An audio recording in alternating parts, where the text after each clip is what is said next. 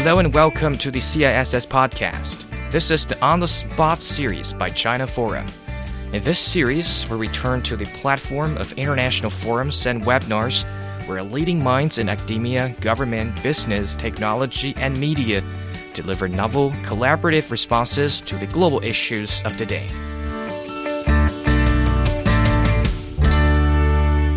Hello and welcome to On the Spot CISS podcast series. I'm Zhang Lirun. China-EU relations have recently been experiencing fluctuations. Dissatisfaction with one another is rising, and the China-EU investment agreement has been temporarily shelved. What is the outlook for relations between the two? Will they continue to part ways or gradually return to the track of consensus and cooperation formed over the years? Ambassador Hongbo, special representative of the Chinese government on European affairs and a former UN Under-Secretary General, expressed confidence in a healthy China-EU relationship, but also pointed out there are immediate challenges ahead. Mr. Wu shared his views during a webinar jointly held by China Forum and the European House, Ambrosetti, in April 2021. Let's hear his opinions. First, Mr. Wu summarized the two major challenges confronting China and the EU at the moment. Last year is unprecedented. People suffered a great deal because of the COVID-19, because of the downward economy, because of the lockdown of some of the cities. People have to stay home. Despite all that, I have to say, the relations between China and the European Union have made a lot of progress, which shows the trade relations between China and the European Union have been very active. In March this year, the China-EU Geographical Indications Agreement went into force. The Italian ham, vinegar, and sparkling wine will be protected under that agreement. Now turning to this year, the year 2021. I see two challenges ahead of us. Number one is the global efforts against COVID-19, the virus. As we all know, both China and European Union are accelerating our efforts for vaccination of our population so that they will eventually to be protected. And the second challenge is to fully recover the world economy. That is very, very difficult, not only because we have to fight the virus. On the other hand, the production chains and supply chains have been broken here and there. China's economy recovered quickly after the country swiftly controlled the epidemic. Mr. Wu attributed the resilience of the Chinese economy to the country's development pattern. Now, let me share with you some of the information in China. We have completed 38,000 kilometers of a high-speed railway and 150,000 kilometers of expressway. We have built already the world's largest fiber and mobile communication networks. In addition to that, 5G, Internet of Things, artificial intelligence, and industrial internet. So we believe with these new technologies and newly built infrastructure, the traditional industry will be empowered. This year is the first year of the 14th five-year plan. We are entering a new stage, and we have to guide our development with the new theories. We have two commercial markets, externally and internally. Internationally, we have a big business circle. We say circulation, outer circulation. And internal consumption is considered the internal circulation of consumption and business. And the difference is that the internal circulation consumption will be boosted. It will take the lead of the way for the Chinese economy. There will be more opportunities not only for Chinese business people, but for foreign investors and the foreign business people. And vast majority of the European enterprises, they still consider China is one of the primary choices for investments. So, as far as China is concerned, we are going to open wider to the outside world, continue to shorten the negative lists for investments, and will open up more to outside world, including the service industry. And we're trying to improve the business environment.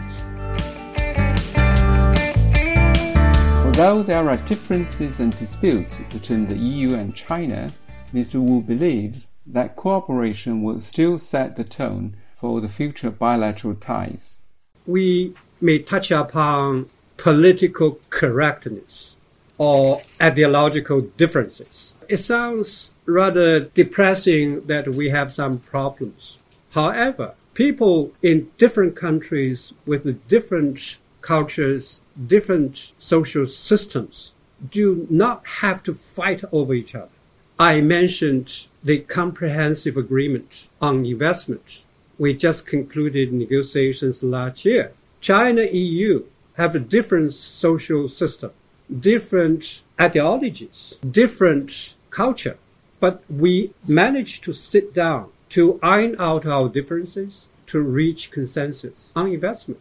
Another good example is a recently concluded agreement called RCEP. That's Regional or Comprehensive Economic Partnership Agreement. This agreement involves China and 10 ASEAN countries, Japan, South Korea, Australia, and New Zealand.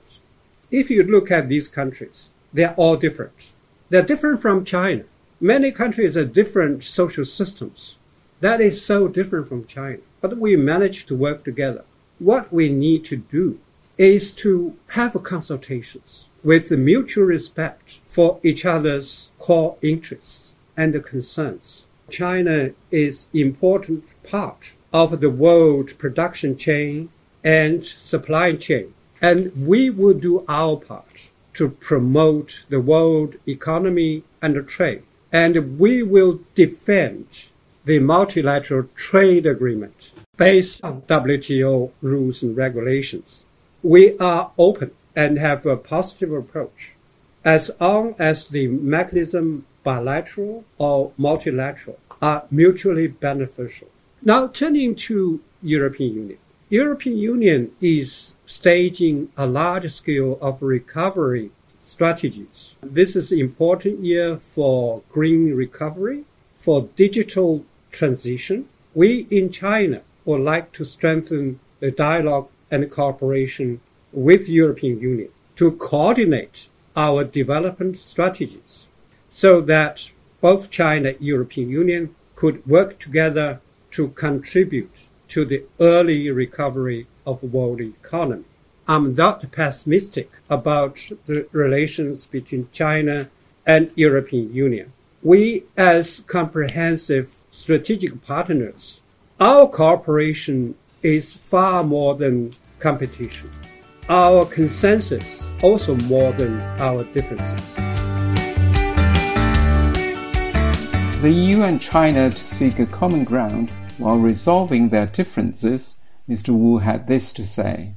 Number one, I think this year and in the years come, both European Union and China should work together for economic recovery.